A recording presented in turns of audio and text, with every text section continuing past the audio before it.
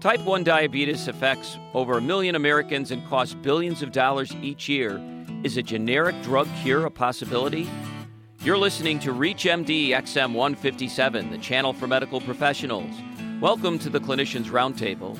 I'm your host, attorney and doctor Bruce Bloom, President and Chief Science Officer of Partnership for Cures, a nonprofit that drives cures to patients through repurposing current therapies for new uses. And my guest is Dr. Denise Faustman, Associate Professor of Medicine at Harvard Medical School and Director of the Immunobiology Laboratories at the Massachusetts General Hospital in Boston. Dr. Faustman and I are discussing her type 1 diabetes cure research. Dr. Faustman, welcome to ReachMD. Thank you for having me. How did you first get interested in doing research into type 1 diabetes? Well, it was more from my PhD training than my MD training. When I went to do my PhD work, I wanted to work on a project that had some ability, even though it was basic science, to be eventually translated into humans. And it appeared that work in the field of type 1 diabetes might fulfill that request. So tell us the story of how your original research led to where you are in the research laboratories right now. Yes. So my PhD work was at Washington University in St. Louis. And during that time period, I joined a laboratory of Dr. Paul Laces, and he had made headline news by isolating rat islets from a rat pancreas. And it seemed like if you could actually isolate these insulin-secreting cells, you could rapidly transplant them into chemically induced diabetic animals, and we would be upon a cure for type 1 diabetes within years. So that's the reason I joined the lab, but as everyone listening today certainly realizes, that cure by cellular transplantation never really visualized. So we do have transplantation of islet cells in some patients, and they get some benefit, but doesn't it also cause a different disease for them? Yeah, the problem that presented itself was it seemed like an easy fix. Take cells out from one person or take cells out from one animal that made insulin and put them into a host that did not have those cells. But it turns out that in type 1 diabetes, as well as other diseases such as cardiac disease and Parkinson's disease, is if the disease can reoccur, in other words, if you put a heart in and you still have high cholesterol, the next heart you put in is going to be affected by the disease. Or if you have Parkinson's disease and you put in new neurons, the new neurons are going to be affected by Parkinson's disease. And that's the same paradigm that's now played out in type 1 diabetes, that just putting new cells in and using immunosuppression is not a cure for the disease, because the disease in most cases can just reoccur. So what we've been focusing on is the recurrent disease, not a bigger cell source of insulin-secreting cells. So quickly take us through what we think causes type 1 diabetes right now, because it's going to be an interesting discussion about immune therapy and immune cells. Yes. So our basic premise, as well as the premise of other people that share this hypothesis, is that type 1 diabetes is a disease of bad white blood cells, bad T cells. And furthermore, the cell that we think will have the cell to alter to have the best therapeutic impact will be a CD8 T cell, because we really think the CD8 T cells are the ones that are directly killing the islet cells, whether you're in a mouse model of type 1 diabetes or you're in the human. So how are you going about killing these CD8 T cells? Well, that's the 18-year project, but basically we found ways to identify these bad T cells, and once we identified how those bad T cells got out of the bone marrow through an interruption of class 1 and cell peptide, we realized that subpopulations of those cells could be re-killed in the periphery by reintroducing class 1 and cell peptide, the educational complex. But that wasn't sufficient to totally eliminate the disease.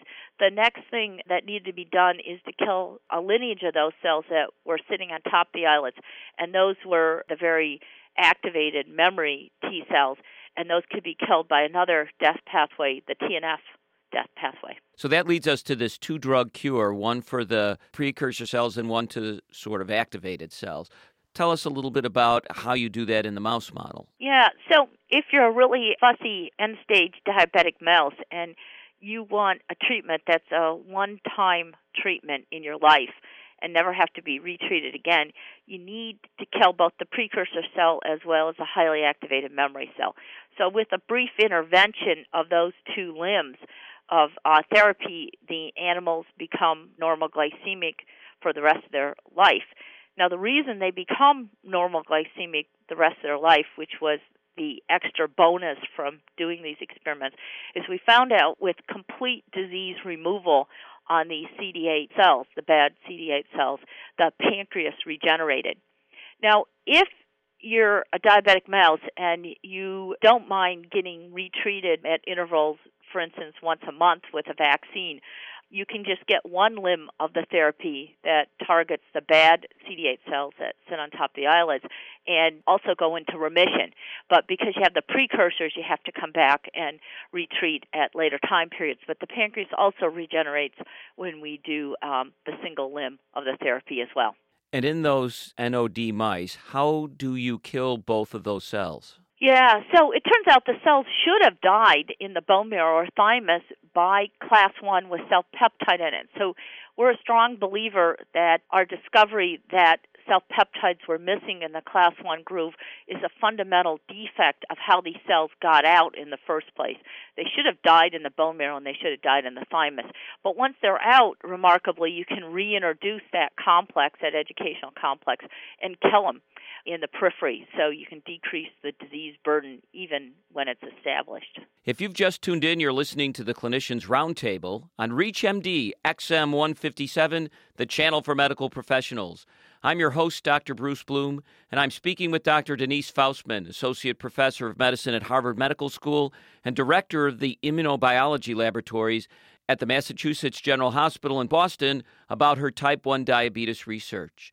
So, can you use the same treatment that you give the mice in humans? Yes. So we think both limbs are feasible. One's easier to launch into the clinic than the other one. And the limb of the therapy that we're moving into the clinic first is the second limb of the therapy that kills the highly activated T cells. So our concept of why you need to kill those cells, or why those cells can die even in established disease, is they need low-dose exposure to tumor necrosis factor, also known as TNF. So that limb is actually easier of therapy to translate to humans because there's a generic drug called BCG that's been out there for 80 years that has a side effect of inducing tumor necrosis factor, your own tumor necrosis factor. So how we're going to translate this to people with existing type 1 diabetes is to use repeat BCG vaccinations to elevate their own TNF, and their own TNF, we believe, can kill off this very cytotoxic population of T cells. So if we're right about this, what would we expect to see in the patients that go through this early clinical trial? If the outcome is similar to an end-stage diabetic NOD mouse, and let's say the trials go optimally and couldn't have gone better, the therapy would look something in the nature of repeat vaccinations throughout your life, normal blood sugars from pancreas regeneration, and hopefully no complications if you can restore blood sugars to normal. So a patient would come in and get BCG through an injection, or is it orally? It's an intradermal vaccination, so it's a true vaccination. It's not intravenous, and unfortunately it's not oral yet. So you would come in once a month, get a shot. Yeah, we don't know the interval. Of course, the $64 million question is, do you need it once a year, once every 6 months, once a week? That's why we're doing the trial, but some interval.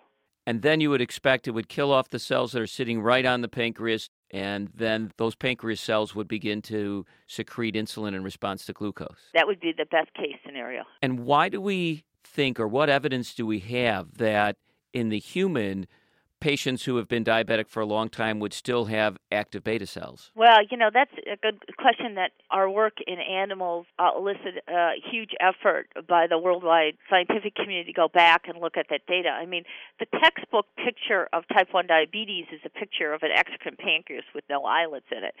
And I think people have successfully now gone back to look at that histological picture to realize that if you go back and look at autopsy specimens of people who had type 1 diabetes for 20 years, 30 years, or even 10 years, there's islets in the pancreas. So that picture that there's no islet cell left in the pancreas years after diabetes is probably not correct. So that's the histological data. And even before our work, there was data from an investigator in England named Dr. Alan Folis, who had gone back and looked at all these stored pancreas specimens and had been standing up in meetings for many years saying the pancreas has islets in. But I think there was such skepticism because nobody had seen function or the release of function by disease modification that data was probably ignored. So the data is fairly strong from worldwide examinations that the pancreas, years after diabetes, has islets. But the second question that comes up is there human data to suggest that those islets can become functional, or is there human data to suggest those islets can secrete insulin, multiply from whatever mechanism you want them to regenerate from? And there's data now that that's the case, too. There's a paper by a Japanese group that had been doing kidney transplants in people with type 1 diabetes, and they went back and did needle biopsies of the pancreas of those people and found there were quite a few islets that looked like they were proliferating in those pancreases. And there's data also from NIH. We had always made the assumption that if we put islets in and the blood sugars were restored, the islets were making the insulin. But there's data from NIH that if you go back and look at those people with insulin secretion a year after an islet transplant on immunosuppressive drugs, of course, that in over 50% of the cases, insulin's coming from their own pancreas and the islet transplant's not working. So there's functional data now from diverse sources that humans have the potential to reestablish insulin secretion from their own pancreas, and there's certainly lots of histology data saying those cells are there trying to proliferate, but fairly unsuccessfully with high disease burdens. Are you doing clinical research now in using BCG in patients? We're about ready to start the phase 1 trial with BCG in people who already have type 1 diabetes.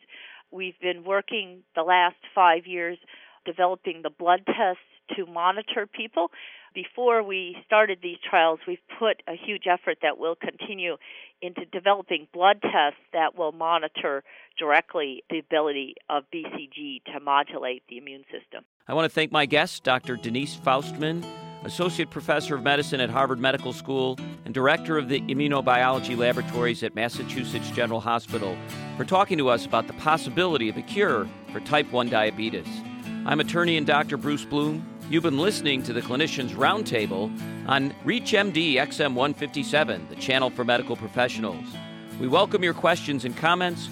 Please visit us at www.reachmd.com, where our new on-demand and podcast features will allow you to access our entire program library. Thank you for listening.